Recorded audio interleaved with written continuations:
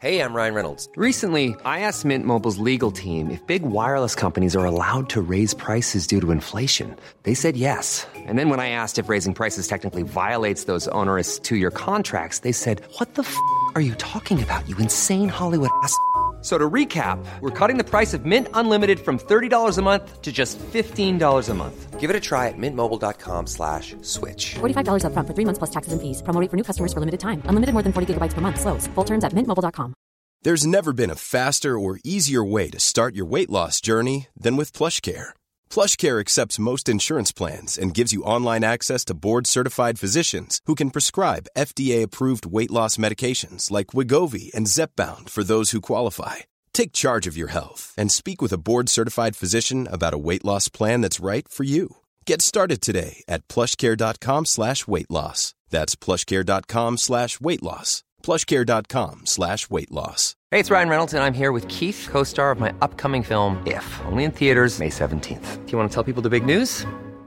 All right, I'll do it. Sign up now and you'll get unlimited for $15 a month and 6 months of Paramount Plus Essential Plan on us. mintmobile.com/switch. Upfront payment of $45 equivalent to $15 per month. Unlimited over 40 gigabytes per month. Face lower speeds. Videos at 480p. Active Mint customers by 531.24 get 6 months of Paramount Plus Essential Plan. Auto renews after 6 months. Offer ends May 31st, 2024. Separate Paramount Plus registration required. Terms and conditions apply if rated PG. Hello and welcome to the Cookbook Circle podcast. I'm Hannah. And I'm Victoria. And we've set out to review the UK's most popular cookbooks, those that you probably have at home and haven't opened in a while. We take one cookbook each episode to cook from and to stress test, digging out their best recipes, bringing them to life again, and hopefully inspiring you to do so too.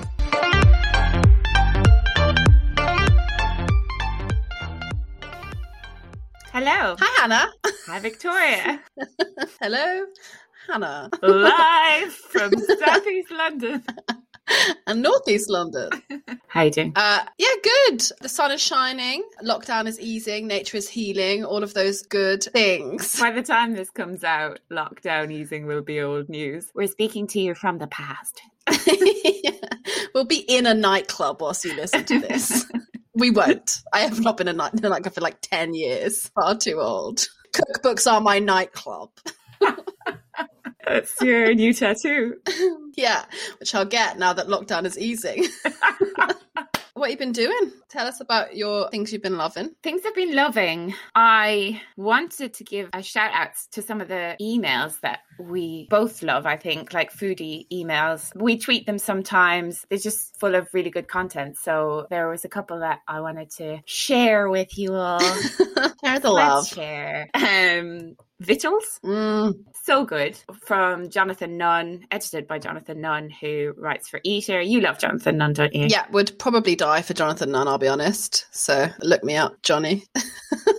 Look me up, Johnny. It's lucky you're married already. With lines like that. Moving on.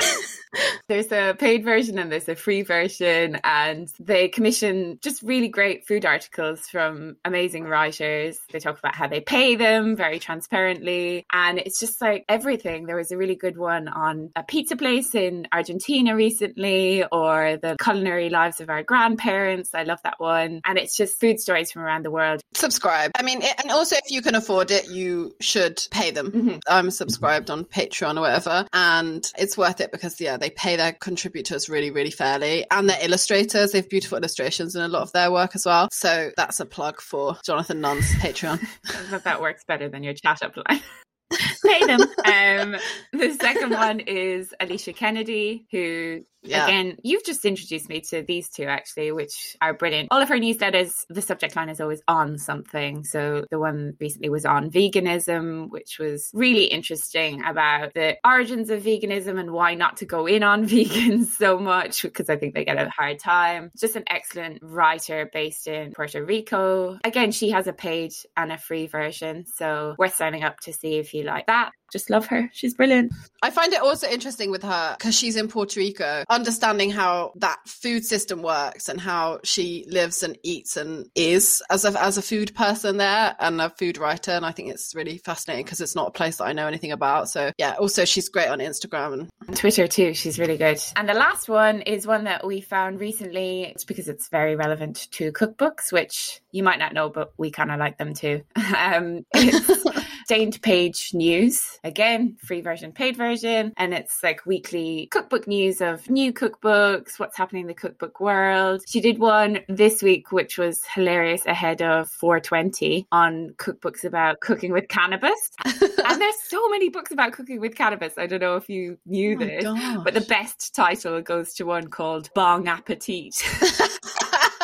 Yes, I love that. So that's another good one that's based in the States, I think, but is, yeah, really worth signing up to. So there are a few of our favourite things. A few of our favourite newsletters. We could do a whole episode on foodie newsletters that we love, but that is not for today. Today we're talking about another cookbook that is on our master list of lists, which is one that you probably have heard of, I would say. Yeah. And that is Mastering the Art of French Cooking by Julia Child. Yes. I'm very glad that you did that accent. I don't think it's right. So before we get into the book itself, I'll just remind you of what we do here. Victoria and I spent a little bit of time going through all the best cookbook lists online. We took all of the books on all of those lists, put them into one giant list and ranked them all. And we take the top few cookbooks from that list, the ones with the most mentions. We buy them, we read them, we cook from them, we rate them. That's it. Boom, boom. Wazzy, wazzy, woo, woo. Bish, bash, bosh. So Julia Child, should I tell you a little bit about her? Yes, please. The name is mainstream. She's very iconic, but I don't feel like I know much about her outside of the film Julie and Julia. Well, I feel like you kind of know her story there because it's quite similar, I think, to what you see about her. But she's fascinating. Did you know that you guys are quite similar in many ways?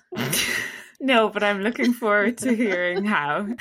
Firstly, she's quite tall. Yes. She's 6'2". Wow. Okay. Yeah. I'm not quite that tall. Did she have her kitchen custom made or something? Do I remember something about that? Yeah. Later on in life, basically when they moved back to the States, her and her husband Paul, to save money, they did the kitchen themselves. But yeah, he raised all the counters so that they would be higher for her because she's taller. Because in France, and we'll go into kind of her history, but yeah, in France, there was all these videos and pictures of her like slumped over with bowls at like waist height. And it must have been awful for her back. Yes. Yeah. It's really, really shit, actually, as a tall person. In most standard kitchens, they're just not high enough. And I always get really bad, shitty lower back pain. So my dream is to have my own kitchen with like raised counters. Yeah. I'll start a crowdfund on that. Watch out for the link. I'll give to that. Thanks. Yeah. So as you said, she is iconic, largely responsible for the way America particularly cooks at home, because she kind of changed the way that they do that. And here's how. Julia Child, born in 1912 to a fairly wealthy family by all accounts. Her family had a cook, but that is not how she got into cooking. She didn't learn anything from that person who cooked for her family, and she wasn't really interested in food. It wasn't until later when she met her husband, Paul, who had been raised in a family who was very interested in food, that she got into food. And apparently he introduced her to fine cuisine because he had such a sophisticated palate. Wow. Well, he's Stanley Tucci in the film, isn't he? Yeah. Oh, I adore that character. Because you can only imagine him as him, right? Yeah. Yeah, by all accounts, the two of them are the most serious team. They love each other, they do love each other. They married for the time quite late. She was into her 30s, I think, when they met. Is this the other similarity with me? Maybe. There's all these accounts of her being like this, spinster, whatever, and she had to go look after her dad and all this stuff, but we won't get into that. But luckily the war came and she was able to find a job. Not the job she wanted because she was too tall to join the Navy. Can we just pause for a second on luckily the war came? Said no one ever. Julia Child. I'm glad it benefited someone. Anyway, she went to work in intelligence or something, but she wasn't a spy, apparently. We'll never know. Anyway, so she ended up in France due to her husband Paul's job. So there's an article in the New York Times where she's describing her first meal at a restaurant in France, La Couronne, sorry about that pronunciation, as an opening up of the soul and the spirit for me. Wow. Have you ever had your soul opened up and spirit by a meal? Yeah, Domino's. 2:00 in the morning. They get that a lot. Post pub, Domino's, my soul and spirit were, really opened. It's your go-to Domino's topping for your spirit to be opened. Anyone who knows me would know that it would be, I'm very weird about it only being black olives. And what? Sorry? What? That's all I want ever. One time, quite drunk in the Domino's Leeds edition with my sister, I was absolutely outraged that they didn't have any olives. I was like almost banging on the counter asking if this was all Domino's or just this Domino's. Like they discontinued olives from Domino's. I'm sure that me and Julia share that one as well. Yeah, I'm sure she was banging at the door of La Couronne when they didn't have, I don't know, vinegar for her oysters that opened her soul. What about you? Is there somewhere that you can say that about? I can't match that. I'm sorry. I can't match a black olives only pizza from Domino's. My soul remains fully clothed. Closed. Well, I guess that's it. We've done it. The parallels are uncanny between the two of you.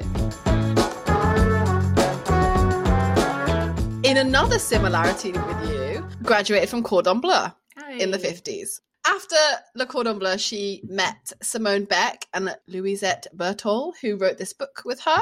She met them at a women's cooking club, Le Cercle des Gourmettes. Oh. Don't know what that means. It's like the gourmet circle. They're just like us. Oh my God, they are like us. Wow, we're totally on the same vibe as Julia. So the three of them became a little dream team, and they spent time teaching Americans how to cook in Paris and a really long time writing this book, which is crazy. Over 10 years, they perfected the recipes for this book, translating things, writing them in this incredible style. Famously, as is in Julie and Julia film, this book gets turned down originally by a publisher who it must be their greatest regret in all of their lives, because so they said it was too much like an encyclopedia, it wouldn't sell, blah blah blah. I think that was quite the setback for the cookbook circle of yore. And our ancestors.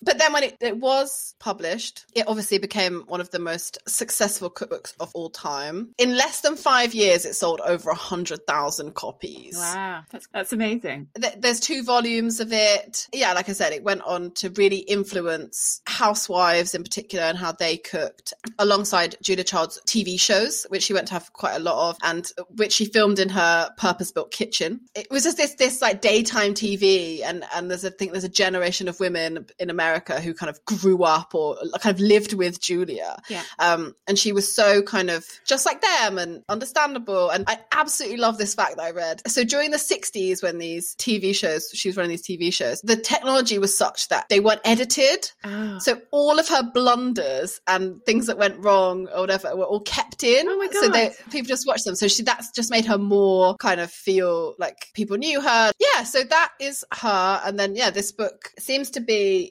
much more popular than any of the other books. She did some other books along the way, but this is quite the book. It is all the French food that you've ever heard of or could wish to hear of, and all the techniques and everything in a book that looks like a novel. It's not your standard cookbook. I know that when we both got it, right, we were like, oh my gosh, it looks like a novel. It's paperback. Yeah. There's no pictures, obviously. It's like A5 size. And I mean, I think you could probably read it like a novel, to be perfectly honest. Like, you would just learn so much. And I really love the way she writes. You can see the level of work that's gone into it. You know, there's a lot of, we have chosen this because... Yeah, perfection of all the recipes and tried and tested like techniques. Yeah.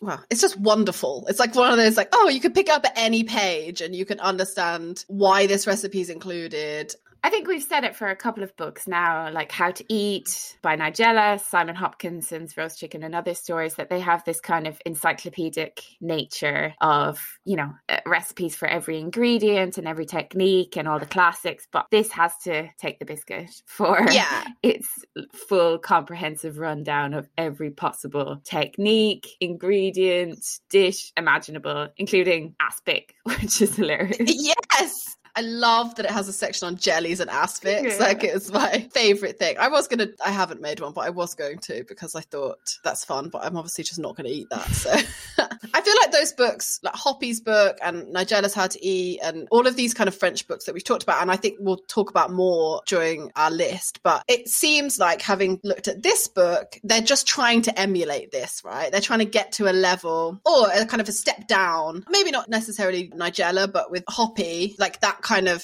step away from a more accessible, easy to flick through cookbook of this level of technique and French cooking. And yeah, it's an interesting one. Can I say, I absolutely love the way the recipes are laid out, and I've not seen this in a book before, but I don't know why more people don't do it. It's brilliant. So usually, as we know, you get a list of ingredients maybe on one side of the page, and then a list of instructions on the other side of the page, or they go over a couple of pages. In this book, the recipe, you get the little preamble about why it's a good recipe, how you can serve it. You get a little wine pairing at the beginning. And then the ingredients are listed above the step that you do to use the ingredients. Yeah. So if the first step involves just butter, probably does, onions and eggs, I don't know, then only those two ingredients will be listed, then what you do with those. And then the next step will be the ingredients and the step. And I love that. I do too. It took me by surprise when I first looked at my first recipe. I was like, oh, this is just a 2-ingredient job. Then you turn the page and you're like, oh no, there's a lot more going on here. But it's very practical. I loved it too. That was one of the things I wanted to speak to you about, because it just means that you just really get the flow of the recipe, and you're not like flicking back or looking back up to see what you need at any point. It felt like I knew where I was at all times. I could keep the book open on the page that I was on. More recipe books like that, please. Absolutely. Bring it back. One thing I did observe that I can solidly say about Julia is that she loves a fireproof casserole dish. Yeah. I don't know what she was setting on fire. I don't know how flammable a lot of these dishes were, but my lord, there are a lot of fireproof casserole dishes in this book. So yeah, had to go out and buy one of them. Just at your local Wilco's. Like, excuse me, do you have any fireproof casserole dishes? I've been using this paper one for way too long. I do think it may need a modern update at some point. Firstly, because we know how I feel about pictures. I feel like you could have pictures in this and it would work. But secondly, I think, and I'd maybe talk a little bit about this in my recipe section, but I just felt like ovens maybe have different strengths. The fire ovens of 1950s France maybe are a bit different to my electric fan oven in my purpose-built flat. But that's all. And also everything's obviously in imperial metrics, so ounces and pounds and things like that. So there's a lot of conversion to do. Not if you're American, which, you know, they still use all that. So, but it's sometimes a little bit challenging when it's like the raw ingredient, like aubergine or onions or something, because sometimes when I'm in the shop, I have no idea what a pound of aubergine looks like, or a quart of something. I still don't know what that means. But yeah, absolutely. I mean, what is this episode if not a pitch for us to be able to redo this book? No, but I mean, I feel like I have no interest in cooking through it all. That I have. There's way too much dairy in this for me. Oh my God. I thought of that so much when I was leafing through. I was like, Vic's gonna fucking die with the amount of cream and butter, no spice. Nothing. So, Hannah, what did you cook? Okay, so it's such a massive book, right? It's like 500 and something recipes, right? Like 520 something. What I love about it is the things like the sections on like sauces or dressings and things like that I think you could just come back to again and again. It's divided up by ingredient, a la Hoppy, or dish sometimes as well. And there is quite a lot of meaty stuff in here as well, and fishy stuff, as is French cooking's wont. They don't suffer vegetarians gladly. But I made, and I know you're going to make a joke about this, I know this is going to feed into previous jokes, and that was not my intention when I chose to do it. But it's a classic, so I decided to make Ratatouille. I wasn't expecting that, but I really liked it. Of course. Of course you made Ratatouille. What's interesting about this is that she says, like, I don't know, I'm assuming that some of our listeners will have watched Julie and Julia, but basically she takes on the lead character in this film. Julie takes on this book and decides to cook from it every weekend and blog about it. Or I don't know if it's at the weekend, but I assume that it would be, because my main takeaway from this was how much time did that woman have in her life, because every recipe in all its glorious detail and care is quite time consuming. I think her relationship suffers in the film, and I'm just going to say I'm not surprised, because that woman must not have left the kitchen. But what Julia Child says in the preamble to the Ratatouille recipe is that this is one of the quicker recipes to make, which in retrospect I'm quite surprised by. But I mean, I think your modern Ratatouille recipe, I don't actually think I've made Ratatouille before, so that's why I decided to make it. Just thought about it. Day and night, man. And I thought this would just be a really good classic one to start with. But my impression of Ratatouille recipes is you just kind of bash everything in a pot and you like let it all kind of stew up, like probably in different orders or whatever. That is not the case with this one. Of course. It's really not. You start out with aubergines and courgettes, you salt them, you soak them, you drain them, and then you get your, surprisingly not a fireproof casserole dish just yet, but a frying pan. And then you saute the aubergines and the courgettes in phases, so that takes a while. Then you take them out, you do onions, green peppers, garlic, you cook them down. By this point, my attention span and energy levels are starting to waver a little bit. And then you get to the tomatoes, which I then realised the one downfall of that kind of order of the ingredients being dispersed throughout the recipe is that sometimes you realise you were meant to have done something and it's too late because you're already at the stage. So I got to the tomatoes and I saw that they were meant to be peeled, seeded and juiced. And I was like, oh no, Julia, I'm really sorry, I can't do that. I'm afraid they're just going in whole. So, oh, Jules, in they go. In they went. And then you cook everything and then you kind of layer it up then in your fireproof casserole dish. And then it cooks with the lid on and lid off. And it becomes quite, rather than being that kind of mush of diced ingredients, there is some structure to it and you've got the layers and it reduces down quite a lot. So it's not just like a big old, soupy mix. And actually, of course I knew it would be good, but I was really pleasantly surprised by the depth of flavour for literally just vegetables that, with nothing else going on in there. Watery vegetables as well, like a courgette and an aubergine and tomatoes. Yeah, totally. But I took the first bite and was like, whoa, actually, I get it now. This is really good. Like it was worth all the work, definitely, but it is a commitment. Had my little Remy moment, obviously. Tasting it, being transported to south of France. But that one was, really good. And I would definitely recommend it. I think if you're going to make ratatouille, this is probably a great way to do it. And you've got 6 hours. And you've got some time on your hands, yeah. I personally don't think you need to do the peeling, seeding and juicing of the tomatoes. I'm not sure what that brings. Similarly, I kind of forgot that I was meant to have peeled my aubergine. I'm just terrible at this. I shouldn't be sitting talking to anyone about food. But again, having realised that now, I still don't think that detracted from the dish. And if it saves you a little bit of time, then why not just go for it and make this one? So I would really recommend that one. It was really, really delicious. How did you eat it? With some bread or? I did eat it with some bread, but I actually ate it on the side of the second thing that I made. Oh, I jumped the gun. No, I only made 2 things because they were such a commitment. Like it was a lot of work and it took like an entire Saturday basically almost to make all this stuff. Yeah, same. So the second thing that I made was the pissaldière niçoise, which is like a tart with, it's in the quiche section, but it's not actually a quiche because it doesn't have eggs. You'll be pleased to hear. No dairy present here, Victoria. Wow. It's an onion tart with anchovies and black olives. Domino's would be proud. A French Domino's, if you will. Oh, shit. You're right. So I've made a variation on this before years ago from Rachel Allen's book, Bake, actually, which is another really brilliant cookbook. But I was interested to try, and the pastry, man, is so good. Honestly, it was so great. It's practically like equal parts butter and flour. Oh my God, it was just excellent. I really love that. And then you caramelize a load of onions. Another thing I love about Julia Child is that she's realistic in how long it actually takes to caramelize onions. So many recipes say caramelize onions and they're like, 7-8 minutes. And that just does not happen. It takes like a solid hour, especially this scale. Like this is like 2 pounds of onions. David Chang style.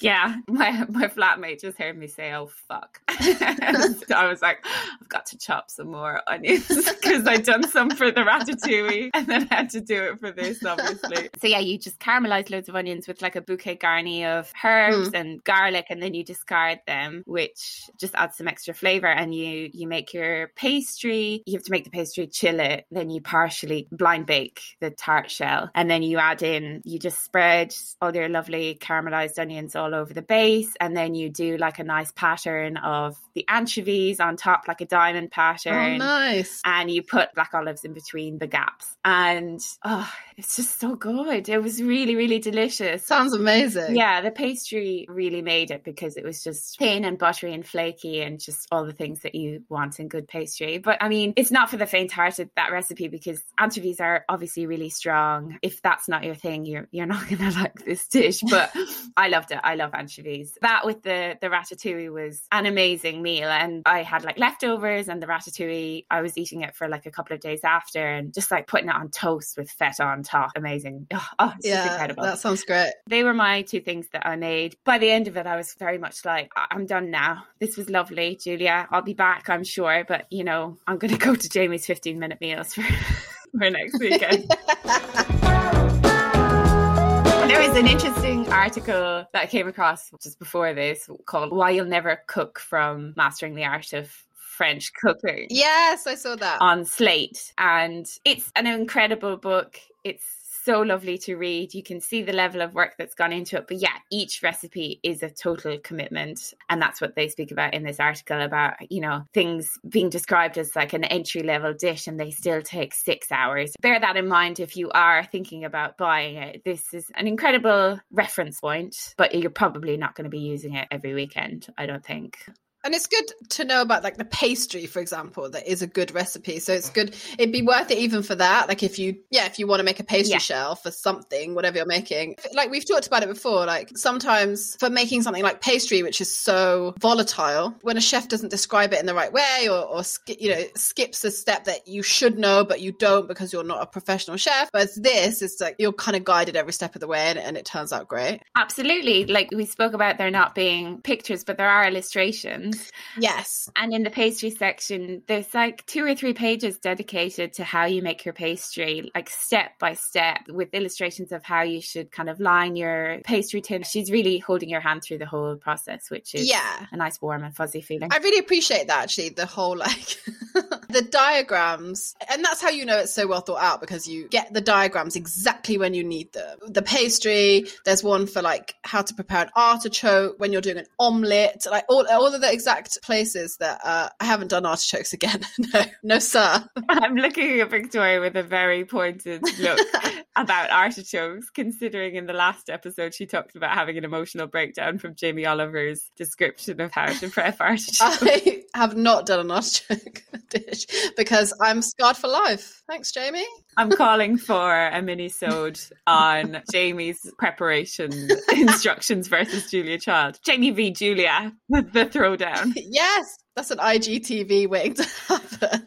Like a headless me trying to wrestle with these fucking artichokes. The tears just openly falling down on the counter. My blood is just all over as well because there's not a knife sharp enough to cut through fucking artichokes. I'm fine anyway. I'm all right. Doing okay. What did you make, Vic? So I also made two things, and it was very almost only one thing for all of the same reasons that you just said. Like, a lot of my life has been dedicated to these dishes. We have jobs as well. Let's just put that out there. We do. So I don't know in which order to go, but let me talk about the less time-consuming one. So I made myself her scrambled eggs this morning for breakfast. Oh, yeah, I wanted to do this. Yeah. What a recipe. Again, it's the same thing. Like, if I was hungover and I just wanted some nice scrambled eggs, like, don't do this, basically, is the answer. Like, I'm going to preface this with a few things that I know about myself before I go into it. So I firstly went into this knowing that I really like scrambled eggs. They're my favorite kind of eggs. Mm-hmm. But secondly, what we know about me is I don't really like butter that much. Yeah. And thirdly, what I know is that French-style scrambled eggs are quite buttery and rich and, like, creamy. Mm-hmm. So I know all that, so don't be shouting at your phones or whatever. Here's how it goes. The recipe asks for 8 eggs. That's another thing about this book, is that they're all big recipes, right? Absolutely. Very, very big, for lots and lots of people. Mm-hmm. I did not cook 8 eggs. I halved the recipe. So you start off, you can either put all the eggs in, so 8 full eggs or 7 eggs and 2 yolks.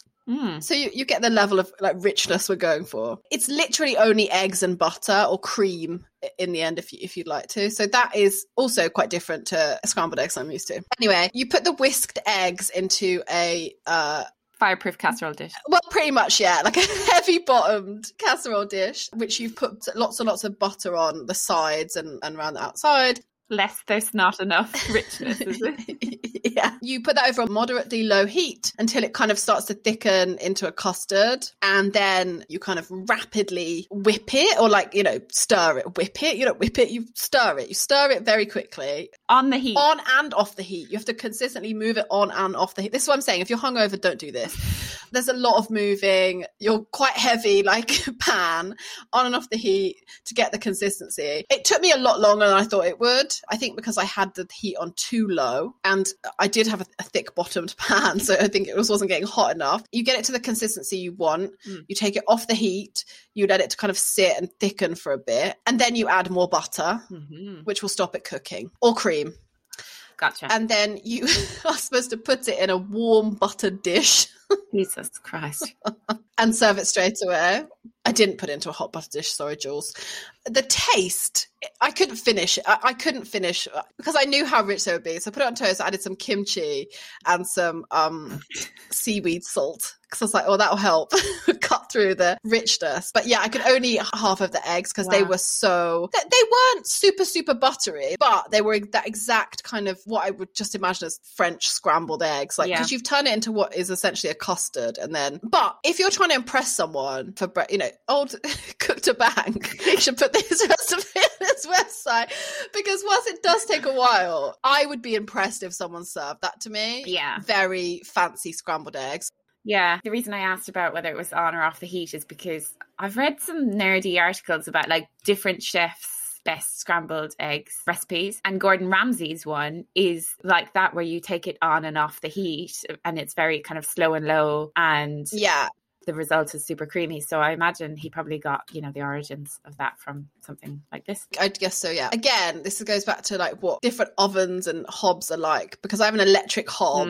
So taking something on and off the heat is not maybe as effective as with a gas, because like if you take it off the heat, the heat kind of stops for a minute. And then you have to wait a minute to get it. Really impressive. Probably wouldn't make them for myself again, but if I was like hosting like a brunch or something, because you can make a lot at a time. 64 eggs and you're off. Yeah, and I start a B&B, Julia Child B&B. There's an idea. Because for dinner, you could have my second recipe, which is, of course, I feel like we couldn't do this episode without me doing the beef bourguignon. I say me because obviously Hannah isn't going to do it. I'm sorry you're always lumped with these. It was the same with Hoppy's roast chicken.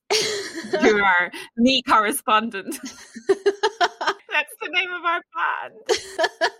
The meat correspondent. Sounds like a serial killer.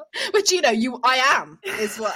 Never have I apologised to the world more than when ordering the ingredients for this recipe. Because, again, it's for a lot of people, I think. I had to order 1.5 kilograms of casserole beef. Wow. Anyway, look, I'm sorry. And it was delicious in the end. So it's also quite the fucking process. Like, in the article about Why You'll Never Cook from Mastering the Art of French Cooking, it shouts this out as being this like entry-level easy thing. But it literally took me 7 hours. It's a long old dish. And while some of that time is spent with the oven is doing the work whilst it's like baking in there, but Julia gives you more recipes to make whilst it's in the oven that then they get added to it. So here's the lowdown basically on the process. So you fry off some lardons. Wait, hold on. You boil the lardons first. Oh. You're supposed to boil like a whole thing of bacon and then cut the rind off, but I couldn't find that, so I just went on with lardons because then the rind goes back in. Right. So you fry off the lardons and then you fry off, again, a bit like your ratatouille, like individually kind of have to get the meat browned in your fireproof casserole dish, kind of batch at a time. And that's a lot of meat to do that with. Yeah. You pop it all back together and then you add some seasonings and then flour the meat. Right, yeah. Pop that in the oven. It goes in for about 8 minutes. You mix it halfway through to like coat the meat in that. And then I think you season it, and then you've got your stock or your liquid, which is wine and beef stock. Mm-hmm. So again, more cows, sorry about that. And then that goes in the oven for 3 to 4 hours. Wow, yeah. Now, I put it in for 3 hours and I checked it and got it out at 3 hours. And then what you're supposed to do, I'm a bit annoyed about this. Uh-oh. No, it all worked out in the end. It's all fine.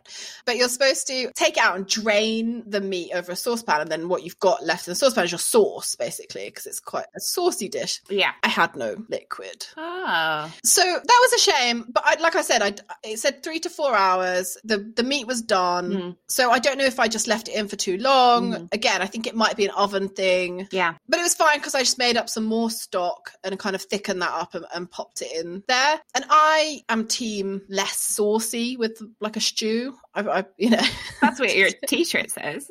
Yeah, team less saucy. Less saucy. It's actually in French. Le saucy. Oh my God. So that was an annoying disaster. It wasn't a disaster. That was an annoying thing because I honestly followed this recipe to the letter. And so whilst it's in the oven, you don't get to sit down and have a relaxing Saturday afternoon. No. Au contraire.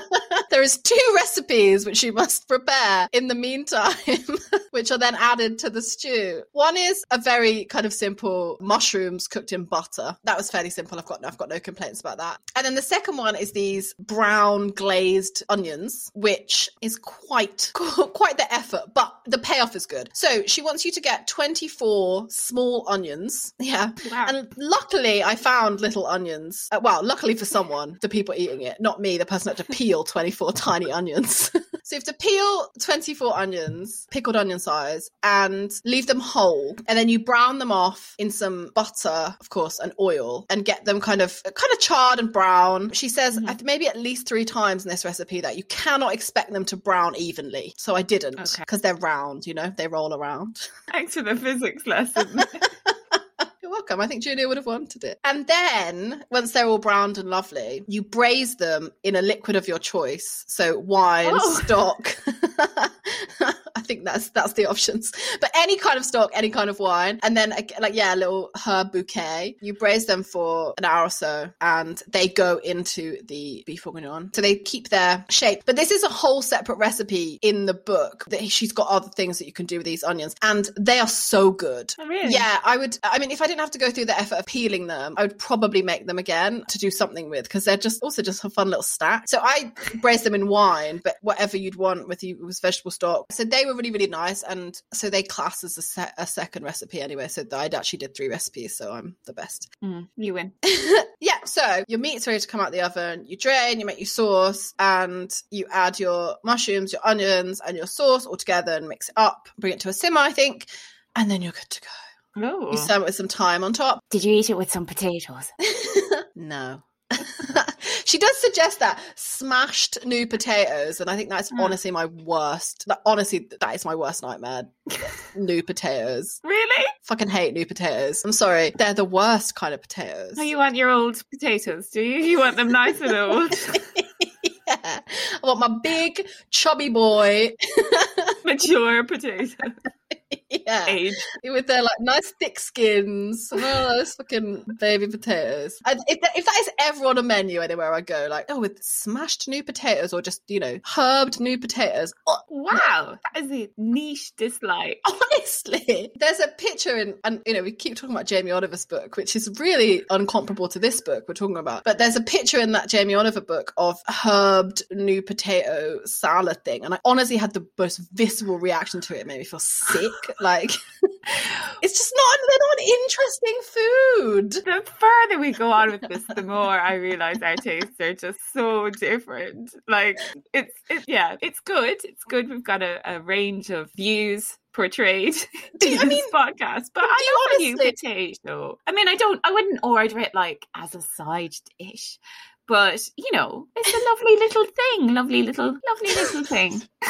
Do you like walk past new potatoes in the supermarket? You're like, oh, I must get them. I could think of a million things I would love to eat these with. Obviously, I spend a lot of time in the potato section of the supermarket. I'm not walking past anything, okay? Of course. But when I see a little bag of new potatoes, I'm like, oh, hey, little fellas, you'd just be nice with just boiled with some butter and like salt. Oh my God, Vic's making the worst face. Honestly, you're a monster. But anyway, let's move on. Okay, right. What did you do? So I didn't eat it with any potatoes is the answer. What I did get to do is, so I made this on the Saturday and I left it overnight and we ate it with some friends on the Sunday. Amazing. I got to see people. It's very exciting. What were the reviews? The reviews were, it's fucking nice. No, you can't go wrong with a delicious stew. And obviously I'd have been pissed off if they'd said it was shit because I spent about 7 hours working on it. Like, just be polite, please. But it's an absolutely massive recipe, and so we even brought some back and made it into a pie the day after as well. Wow. So we had loads left, and it just kept getting better and better, obviously. Yeah, I'll try it with corn. I'm sorry. You can make the onions. Maybe you could make the onions and some new potatoes and have a little round things dinner. Spherical dinners are my fave. What would your vegetable be? I've got 2 of them in there already. Fucking hell. I'm fine. So, yes, I'd make it again. Yeah. If I had a lot of time and it was, you know, the winter time and had people coming over, and yeah, absolutely, I would make it again. But yeah, I didn't enjoy buying that much beef just because there's no secret that I eat meat. Yeah. I'm sorry to the cows and the environment. Okay. To our bovine listeners. I love you and I'm sorry, but you were delicious. Is there anything that you would have liked to have cooked? Yes, there were some scalloped potato dishes. But I promise they were full size. They were full-size potatoes. Some nice old scalloped potatoes. There's just loads of variations on that look really nice with cheese and, again, like lots of olives and thyme and anchovies and things. That whole section. There was a leek quiche, which looked interesting. And then you made a similar one for Hoppy, so I would be interested to compare them. There was some lovely fruit tarts in the kind of dessert section, like peach ones and strawberry, that, having made her pastry now, I think would just be great. And there was also like these, oh my God, they're potato cheese sticks. All of my chat has been about potatoes. I'm so sorry. But they're just like little parmentier, like little nibble things, like cheese sticks basically. Oh, nice. Yeah. But she put some mashed potato in there. The recipe makes about 60. Of course. And I don't know that many people. So that would be a fun night in for me. But yeah, there were a good few things, but it's the type of book that you leaf through loads and you find something new every time. So I don't even really feel like I've reached the tip of the iceberg with this one. It's massive. Yeah, it definitely is. Just, if you need to know how to make a hollandaise or whatever, it's a great reference book at the same time. What about you? Was there anything that you'd like to make? There was. So I really wanted to make a tarte tatin because they're my fave. And I don't think I've made anything sweet for the pod yet. Oh, yeah. So I should probably do that. I saw this other dessert that I found out probably she just made up. It's called a pudding Alsacien, gratin of sautéed potatoes, a cold dessert. Gratin of sautéed potatoes? No, apples. I just talking about potatoes. apples. It's a gratin of sauteed apples. And I Googled this because I wanted to see what it looked like. And it doesn't seem to exist. There's a Alsatian pudding exists. It's a bread and butter pudding. So I've got to respect that she just made something up and gave it a French name. Yeah, there was some good like things with Brussels sprouts, I thought, and ways to cook a duck, for example. Yeah. Calf's brains featured heavily. Did you notice that? Little shout out to Hoppy. Yeah. That. Num num num. There's just everything. Like more of the eggs I thought were great. Yeah. There's an egg dish, shirred eggs, that I was interested in making. It was like grilled eggs. Yeah. You cook them on the hob and then put them under a grill, but you needed a 4-inch pan. And I think only your mate Remy would have a 4-inch pan to make an egg dish in. Yeah. To be shirred. Shaken, not should. Shall we rate? Let's rate. How do our ratings work, Victoria? So, each episode, we rate the book that we're talking about out of 5 somethings. We changed the something based on the cookbook. So, Jamie Oliver, we had... Photos of Jamie. And for Nigel Slater, we had... Farmers Markets. Farmers Markets. So, I think you can probably guess what we're going to do for Julia Child. Hannah, drum roll, please. It's Fireproof Casserole Dishes! The ratings are, as I said, out of 5, and they are based on usability and accessibility, that's 1. The ingredients, whether they're available, accessible, good. Aesthetics, are they veggie friendly? And then our new little guy, which is inspirability. Do we feel like we want to cook from it? Do we want to come back to it? Do we feel like there's lots more to do on it? So Hannah, how many Fireproof Casserole Dishes do you give this book? It's a tricky one. The only points I would take away from this book, if I had to be very true to our rating system, would be veggie friendliness, maybe. But then I think, there's eggs in there, there's a lot of desserts, there's a lot of veggies, so maybe like a half mark for veggie friendliness. I think you could, it depends on your taste with aesthetics, but I actually think that aesthetically this book is kind of pleasing because it's a really cute little book from the outside and you'd be really happy to have it on your shelf. And then the diagrams and the way everything is laid out is just nice and easy to digest. Usability and accessibility, again, is another one because, like I said, you're not going to be coming to this for your weeknight dinner. So I think maybe I'm going to knock off a half mark for usability and accessibility and a half mark for veggie friendliness. And I'm going to give it 4 Fireproof Casserole Dishes. 4! That's a big one. It is a big one. I do have mixed feelings on this book in that I don't know if I'm going to cook from it very much, but I definitely don't want to not have it. I think it's such a lovely book to browse through. I appreciate how much work has gone into it. I love how this changed a whole scene, a whole food scene of how people cooked in America, which I think is incredible. Yeah, it has to have some props for that. So yeah, I'm standing by my 4. What about you? Yeah, similar points off, I guess, for me. So I'm going to take a point off for usability and accessibility because of just the time all the recipes take. Yeah. And also there are some tricky techniques in there and some equipment that people may not have. Yeah. So I think that's important to note. So yes, for me, for ingredients, so that's a full point. I was going to take a whole point off for aesthetics, but actually I just waxed lyrical earlier on about how I loved the way that it's like laid out. So I can't say that that's no point, so that has to get half a point. I was going to take your lead on veggie friendly, so I've left that point in. Okay. Because it was a difficult one for me, because obviously there's a whole section on vegetables, but they don't seem to be the star of the show. Yeah, I think for me though, if I put it in context of the time, there probably are more veggie recipes than I expected there to be for something that was written 70 years ago. So yeah, I appreciate that. Thank you. And am I inspired by it? No, not really. We know my feelings on the institution of French cooking, and we know my feelings on too much cream and cheese and all that stuff. Yeah. But I agree with you. I'm happy to have it on my shelf. I may go back to it for things like beef bourguignon or, the kind of big classics that you can't fuck with, really. Yeah.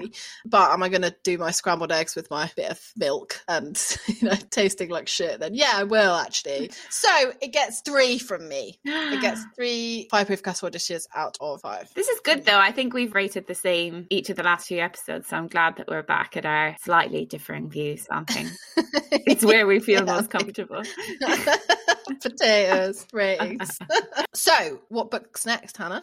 Tell us. The next book is very exciting. I think it's probably a little bit more recent than some of our other books that we've done lately. And it's one that I've heard loads about, but I don't own a copy yet. Coming in the post this Wednesday. So it was very important when it came out, and I feel like I don't know very much about it. And it's kind of been a bit over my head. So I'm really excited to read the book, and I want to watch a little bit of the Netflix series. And the book is Salt, Fat, Acid, Heat by Samin Nosrat, who I don't know if we do, but I love her, and recently watched her on Michelle Obama's new kids TV show about food, waffles and mochi, and cried. So wow. Yeah, so it's going to be an emotional one.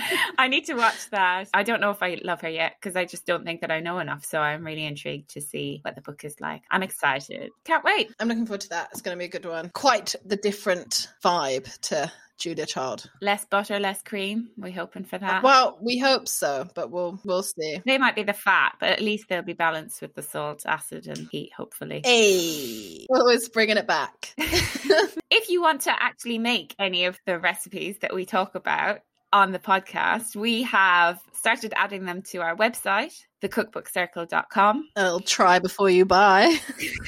The recipes that we add, it's if we can find an online version, which there often is from the chef themselves. Someone like Nigel Slater is really easy because all of his recipes are on the Guardian website. For other chefs, less so, people like David Chang, but often bloggers have their own take on a recipe and it's pretty similar in their credits. So we'll link to those if we can. And there's the occasional recipe that we can't find. Sorry, pals. It's a little one-stop shop for all the recipes from the pod. Thecookbookcircle.com. You can also listen to the podcast there. It's for all of your podcast Cookbook Circle recipe needs. One-stop shop. Right. Thank you for listening. We will see you next time. See you next time. Bye. Thanks so much for listening to this episode of the Cookbook Circle.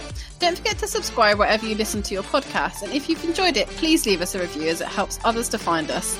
You can see how the recipes from this episode turned out on our Instagram @CookbookCircle. And if you make anything from the books we talk about, please don't forget to tag us. See you next time. Bye. Bye.